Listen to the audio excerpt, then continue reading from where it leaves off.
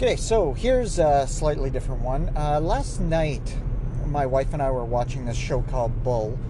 It's basically about this guy who owns a company that selects juries. And the way that they were selecting the jury in this instance was based on whether the individual was a pragmatist or an idealist. And so at one point in the show, my wife turned to me and said, "Well, which one do you think I am?" And to be honest, I hadn't ever put any thought into this. It's not a way I ever thought of dividing people. And so I gave an answer, and then I've just been thinking about it a lot. So the differences between someone who is pragmatic and someone who is idealist. What does that mean?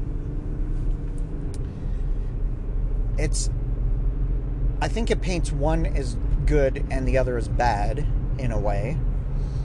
I think it's almost the difference between an optimist and a pessimist, but not quite as extreme.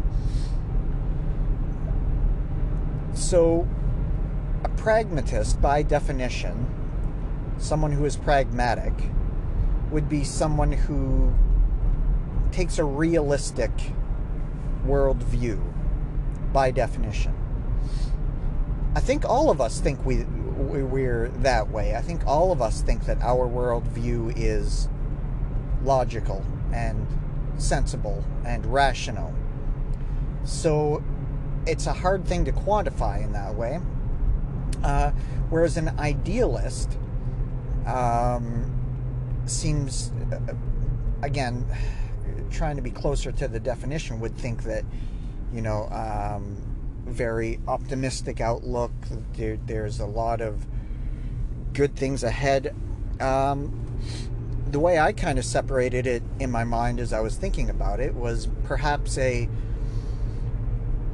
pragmatist is a little bit more of the mindset that things are not good and things will never get any better. Whereas an idealist might be of the mindset that things can get better. Your starting point for those you'd think would be quite similar.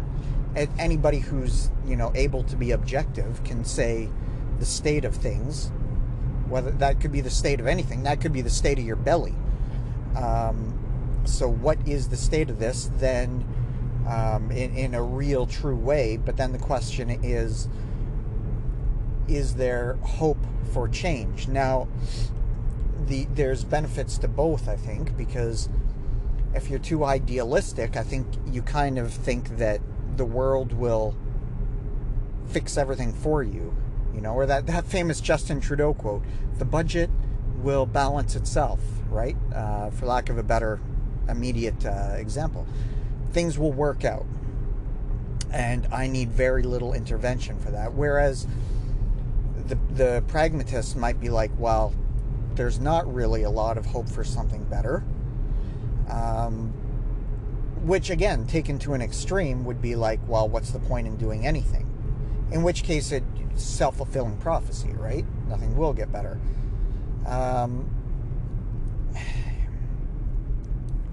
It's a very tough one. The reason I was thinking of talking about it today was because I was asking myself, well, which one is the more ideal mindset when it comes to specifically to like physical improvements and transformations and those types of things, which I talk about a lot on this show. That's the main topic of this show.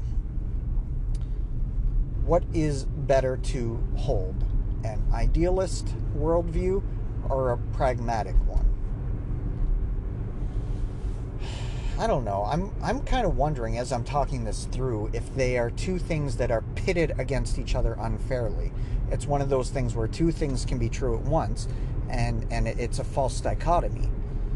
That's kind of what I'm leaning towards at the moment, because I think it's very important to have a realistic view of the state of things, to have a realistic outlook, but to have enough hope that you do what's necessary to drive towards that hope.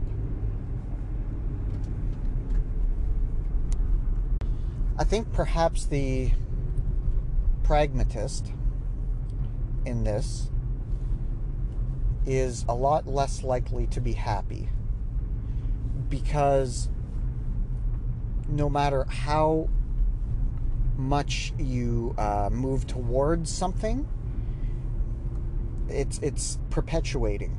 It's constantly thinking, nothing's ever going to change, and even if they do, you usually don't really notice it. And it's this feeling of perpetual hopelessness in a way.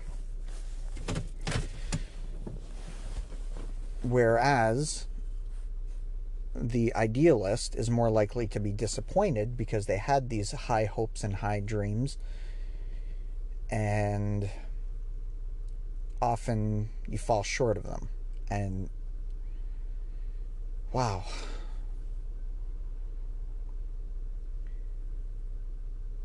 Like I say, I don't think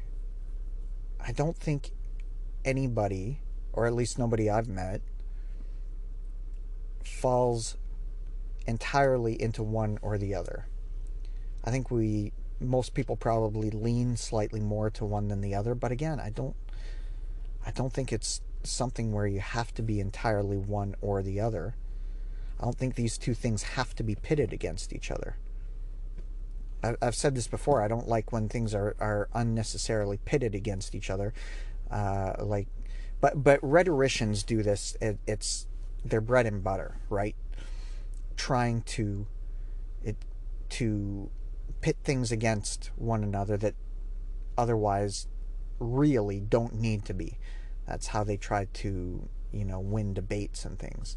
I've mentioned this before, how if you try to pit rationality against religion, say, that you see this all the time, which is absolutely a false dichotomy, but that's how they try to win the audience, by basically putting forward that, well, anybody, and I suppose this includes all the great thinkers of our time, anybody who believes that there is a realm beyond what we can see and hear and taste is not rational, and therefore is either crazy or foolish or what have you. So they try to pit the two of them against each other. I'm wondering if this is a little bit of the same thing, of two things being pitted against each other that don't necessarily need to be. At any rate, like I was saying, in terms of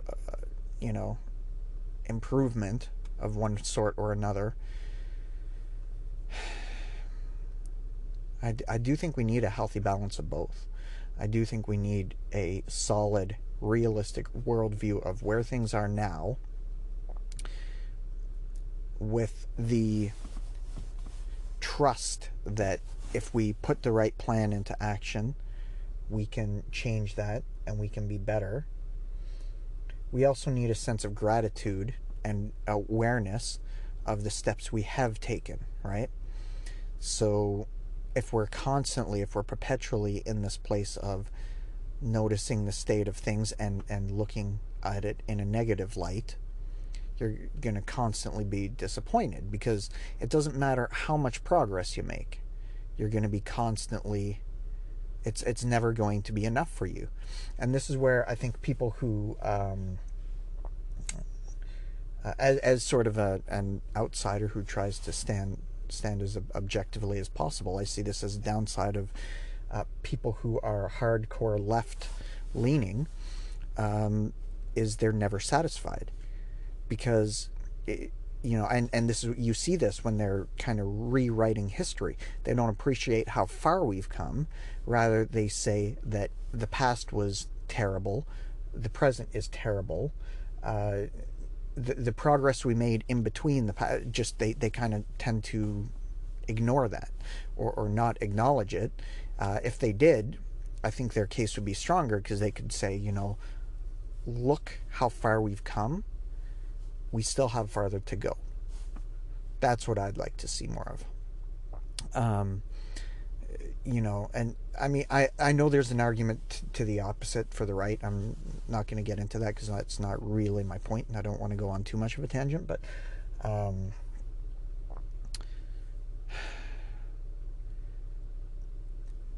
I think my worldview when it comes to this, because I'm trying to place myself, right? My wife asked me to place her, and I think I got it wrong. But I did qualify it by saying, I kind of see a bit of both in you, which is true. I think there's a bit of both in most people. Where do I sit on the spectrum?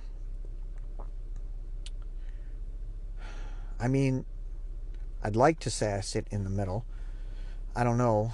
I think my worldview tends to be, I see the state of things. I'm unhappy with some things. I'm happy with other things. I definitely see there's room for improvement. I think I tend to be somewhat optimistic that I think with a few changes, things could be really good. I think that tends to be my default outlook. I like giving people the benefit of the doubt. I mean, I think it annoys people how much I tend towards that. I do like giving people the benefit of the doubt. I do like thinking that better things are within our grasp.